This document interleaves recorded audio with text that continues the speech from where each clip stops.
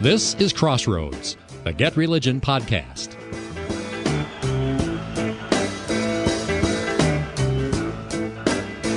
Vatican II looks a little quaint in the rearview mirror of several decades.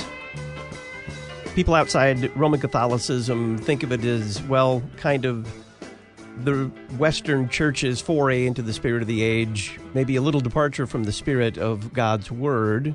Roman Catholics are divided over it as well, and that division was highlighted this week when Pope Francis reversed Pope Benedict on the Latin Mass. Have the media been able to rightly explain this complicated story in Roman Catholicism? Greetings and welcome to Crossroads with Terry Mattingly. I'm Todd Wilkin. Thanks for tuning us in. Terry Mattingly is Senior Fellow at the Overby Center at the University of Mississippi. He's author of the weekly On Religion column for the Universal Syndicate and the book Pop Goes Religion, and he's founder and editor of Get Religion. Terry, welcome back. Glad to be here. Why do you think that journalists should see Pope Benedict XVI as the middle ground in the Roman Catholic worship war involving the Latin Mass?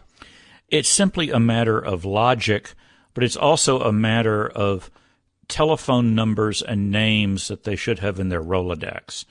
And let me explain what I mean there. You're aware of the fact that frequently you and I end up talking about the fact that the media tends to define everything as left versus right, when in reality there are often other positions in the middle. So let's just talk our way through this Latin Mass story for a second and what has happened here and why so many different kinds of people are so upset about it. First of all, let me just run through some questions. You said many Catholics oppose Vatican II. I would say some Catholics oppose Vatican II, and frankly, there aren't that many of them in their purest form. But do they exist? Are there people who say Vatican II is a false council, this pope is not really the pope, and it's wrong to celebrate any Mass other than the traditional old Tridentine Latin Mass? Do those people exist? Yes, they do. They are out there.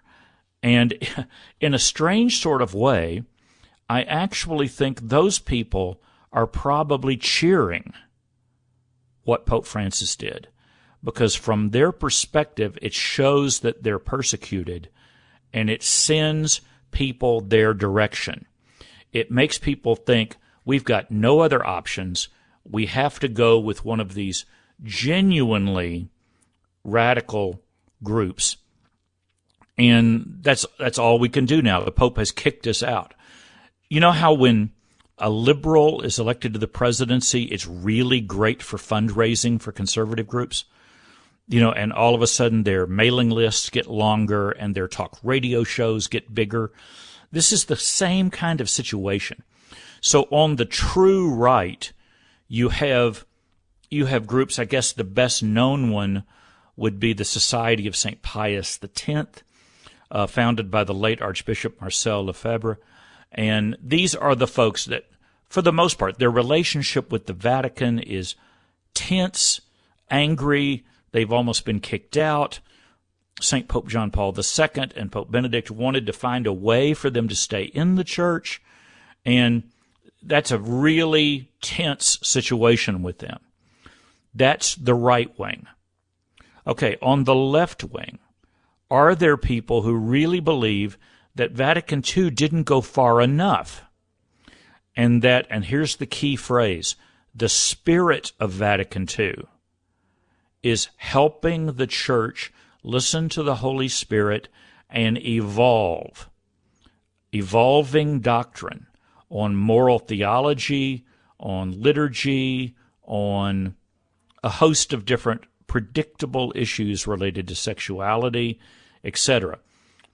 These folks really, really clash with conservatives. Now, have you seen any evidence of that in American church and political life over the last decade or two? Absolutely. Okay, so, and a lot of people say that right now in the Catholic Church, the older you are, ironically, if you're ordained, the more likely you are to be one of those Vatican II 60s priests who believe like I said, Vatican II didn't go far enough. And for that group of priests, bishops, etc., you simply have to get rid of the Latin Rite. You have to get rid of the Tridentine Mass, and you have to get rid of people who would say that the texts of Vatican II, the actual writings, are okay. We may need to debate how to apply them, but we accept Vatican II. As one bishop, I'm trying to remember who said this, at some point we may need to reform the reform, which means we may need to see if something bad has come out of Vatican II. Even if Vatican II was intending good, for example, what has happened to confession would be a great example of a question that those people would ask. Okay, so on the right, we have the true anti-Vatican II radicals who have been schismatic at times. On the left, you have the spirit of Vatican II is leading us by the Holy Spirit into new changes and in doctrine and worship, etc. I guess the best example of that right now would be the bishops in Germany who are beginning to embrace same-sex marriage. They're suggesting, well, what would be wrong if we let Lutherans take communion in a Catholic church? What would be wrong if we give everybody like one divorce, before we start taking that seriously? Why don't we evolve? Okay, so that group on the left really does exist, and it includes some bishops, it includes some cardinals, it includes some seminaries. Those folks are out there. So that's the left. The anti-Vatican II people who do exist are the right. Who's in the middle?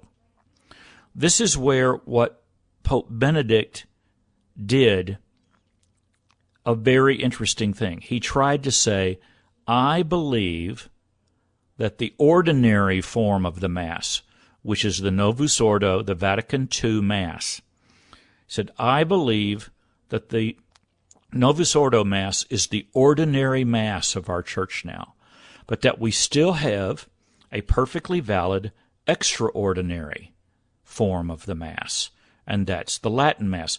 The Mass, ironically, that they celebrated every day at Vatican II. It's kind of hard for it to be kind of the enemy of Vatican II if that's the Mass they were using at Vatican II.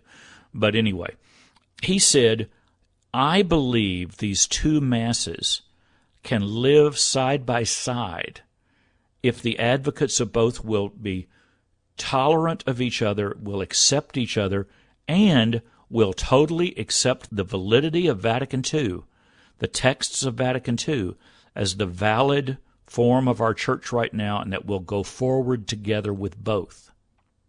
Now, does that sound like the middle? It sounds like the exact center. In the sense that he's trying to say, we've had enough fighting, let's see if these two things can go together. Now, this is what Francis has now said. I'm hearing from lots of people that this hasn't worked. This was Benedict and St. Pope John Paul II. It was good for them to try to accept the Latin Mass.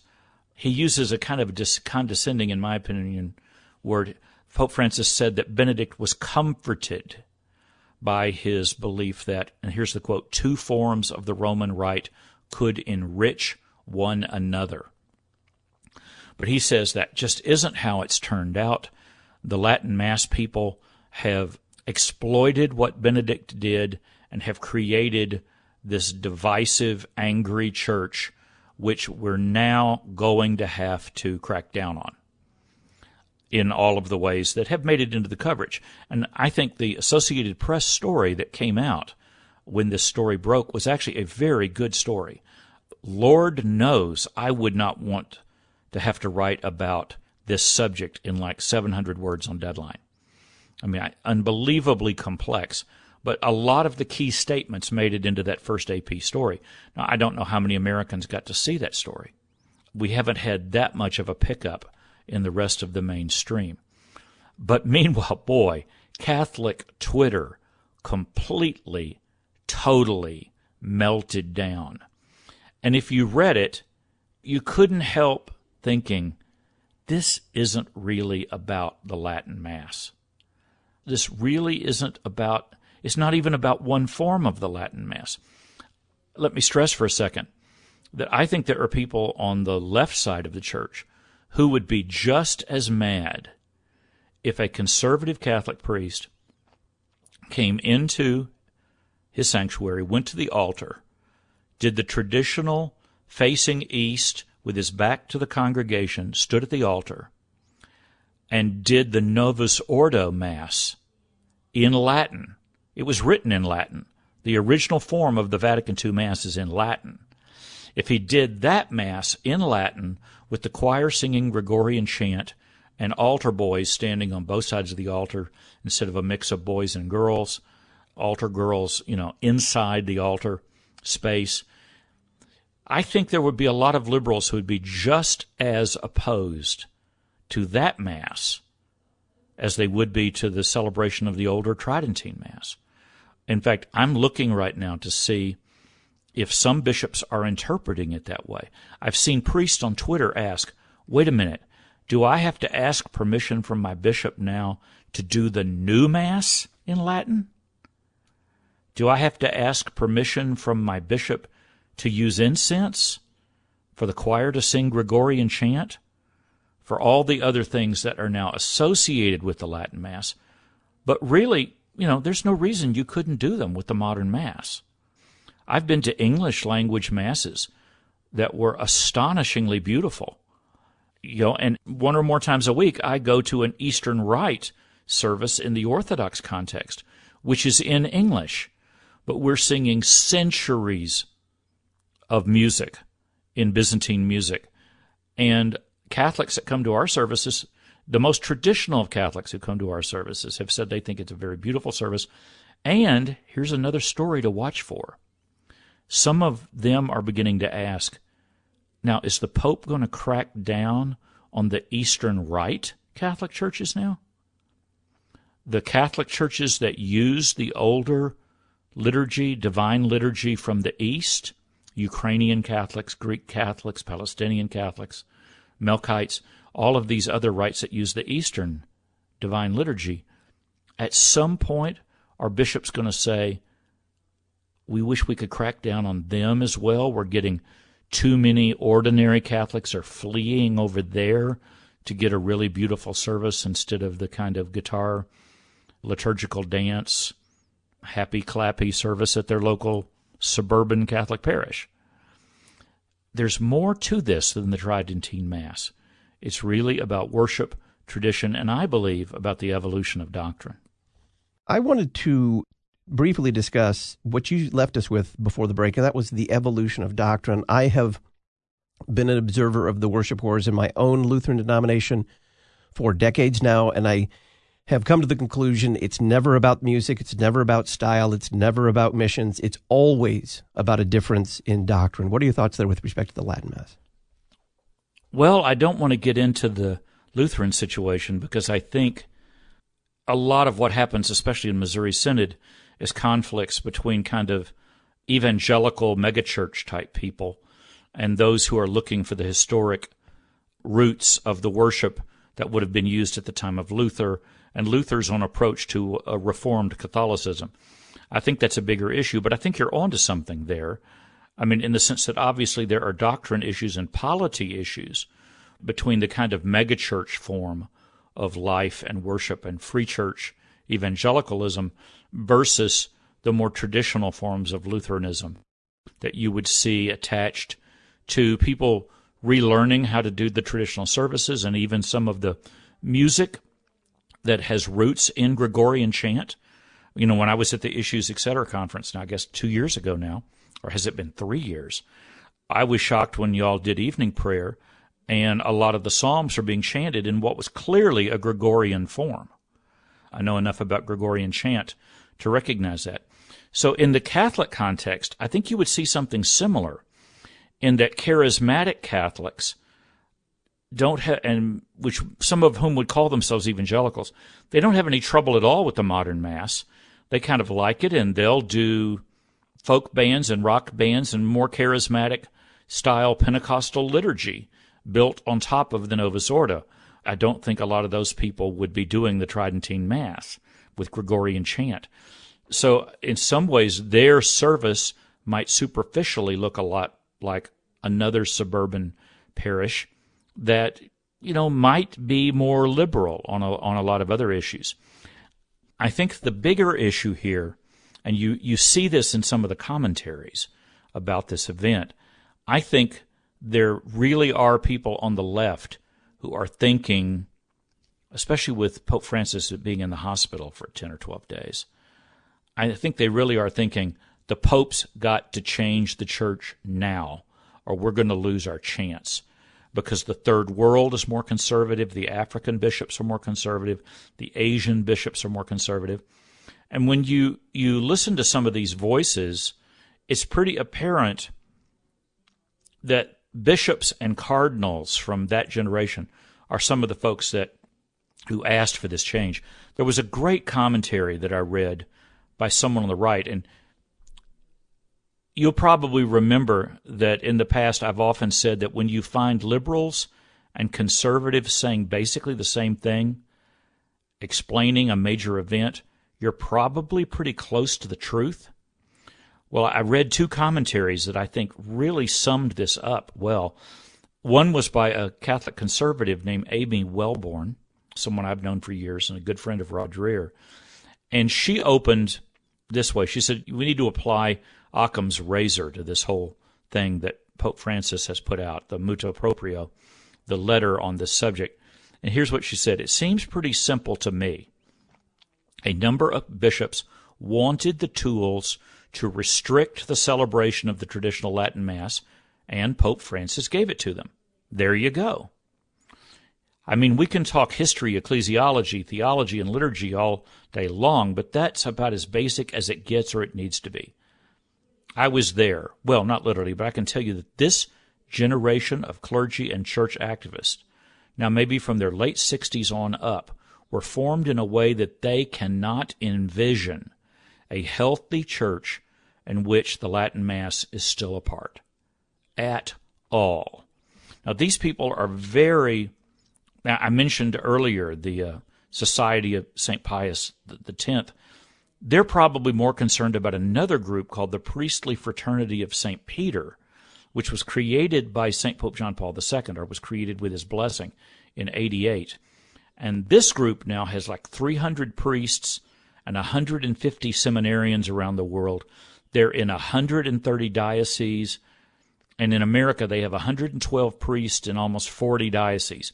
And these are the people that bishops who are sympathetic to the vision of Benedict XVI, these are the people that many bishops are allowing to come in, and they may even create a church dedicated, build a church in some cases, dedicated to the celebration of the Tridentine Mass. But they're doing this with the agreement that these people will be cooperative members of the local diocese, and I imagine most of them are. I think the image that people are getting through the press coverage is that all of the people who love the Latin Mass are the radicals, and that simply isn't accurate. And journalists are going to have to separate the anti-Vatican II people from the more mainstream priests and parishes who are cooperating with their bishops and are using the Latin Mass. And in some case, these parishes are growing rapidly and are quite young. And they're also producing a lot of priests. Now, what intrigued me is that one of the most articulate voices of the Catholic left wrote a piece for the Religion News Service called The Beginning of the End of the Francis Papacy. And in this piece, you get this vision of Pope Francis against the world, that you have all of these bishops and priests who love Benedict and love St. Pope John Paul II, and these guys are fighting Francis in his vision of the church, and they're getting in his way, and they've got all the young seminarians, that the seminarians are all right-wing, something that I think most conservative Catholics would find hilarious, to think that the seminaries are the heart of the right these days. But at the end, he wrote a remarkable paragraph, and he admits that the U.S. bishops are divided on these issues, and that there are some that are with Pope Francis, and that, in his view, there are many more that are against him. Now, if you plug that into the Latin Mass story, I think he's implying that there are many, many bishops who liked the compromise, who liked being able to work with people that were using both of the rites. But listen to this paragraph. Finding young Catholics for the priesthood, meanwhile, who support Francis and want to be celibate is like looking for Catholic unicorns. And if you find some, they aren't likely to be welcomed by conservative seminaries. As a result, the laity who are encouraged to come to church because they like Francis are unlikely to find him in their parishes or dioceses. So here's someone on the left who views the world going totally against them, and Francis has to act now to defend the great project of reforming the church. The spirit of Vatican II must go forward. And that line about trying to find Catholics for the priesthood who support Francis and are willing to be celibate, what a loaded phrase, that those people are as rare as unicorns. Wow, that's a remarkable statement. But what Welborn is writing and what Father Rees is writing are really quite compatible. They just disagree on who has the momentum and kind of who's running the show right now, which means they have differing opinions of the effect of Francis's act. But they in a strange way, they agree on what a lot of the things that are at stake. I find that fascinating, and I could find you all kinds of other examples on Twitter that would show you similar patterns. One of the things I found fascinating is, and these are early, and these bishops are going to be very cautious, and they're always very measured in the way that they make these statements, but they are also pretty clear that some of the bishops are outright saying, we're going to just let the Latin Mass continue under our diocese, and we're going to watch the situation. We think the Pope may have some concerns here. And one of them even said, I'm going to study the Pope's letter carefully over the next weeks and months, and until then, things are going to stay the way they are in this diocese. It seems to me that's a very, very gentle way of either pushing back or at least digging in your heels on this issue. Well, there's actually, you missed what I thought was the most remarkable phrase in that bishop's statement. You're talking about Denver Archbishop Samuel Aquila, and he said he was going to, with the help of canon lawyers, and then he said, and with the help of the U.S. Catholic Bishops' Conference, I'm going to make up my mind about this. I don't want to act precipitously. I thought the strongest part of his statement was him saying, I think we need to discuss this at the U.S. Catholic Bishops' Conference, at which point he may be saying a majority of the bishops there are going to favor the Benedict approach, and they may dig in. And what would they dig their heels on? I predict it will be on the issue of whether Latin Masses can be used in normal diocesan churches or in the churches of specific religious orders that request it. I mean, especially such as the Priestly Fraternity of St. Peter. Oh, and by the way, Francis's order said no new churches dedicated to the Tridentine Mass, which means no new parishes for the Priestly Fraternity of St. Peter. None. Anywhere. Local bishops cannot do that.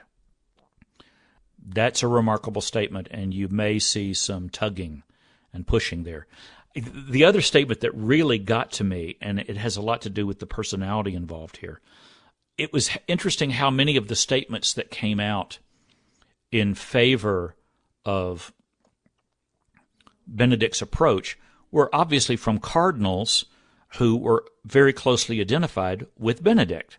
And Cardinal Robert Sarah of Africa, who was until recently the head of the Vatican office for worship, for issues of liturgy and worship, he put out, instead of releasing a statement, or at least the sentence that's getting quoted from his statement, he just quoted Benedict himself with a quote that said, "What earlier generations held as sacred remains sacred, and great for us too, and it cannot be all of a sudden entirely forbidden or even considered harmful," unquote. Benedict XVI. And of course, the fact that Benedict is still alive makes this all the more poignant. But the statement that just set alarms off for me is from the man who until recently was the head of the Congregation for the Doctrine of the Faith, one of the most powerful Vatican offices there is. And this is Cardinal Gerhard Müller of Germany. And he stressed that he sees no need for what he calls sterile uniformity on liturgy. You normally don't see these kinds of cardinals using common language. He said there's no reason that the Catholic Church's worship needs to look like, quote, one of the international hotel chains with their homogeneous design.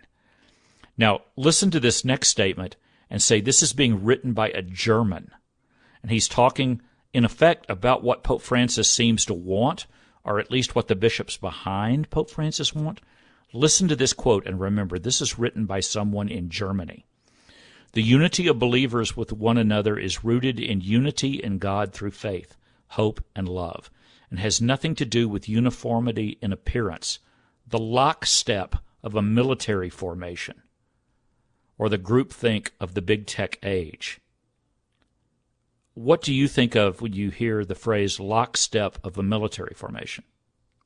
It certainly casts a certain image in German history. That's to be the understatement of the year.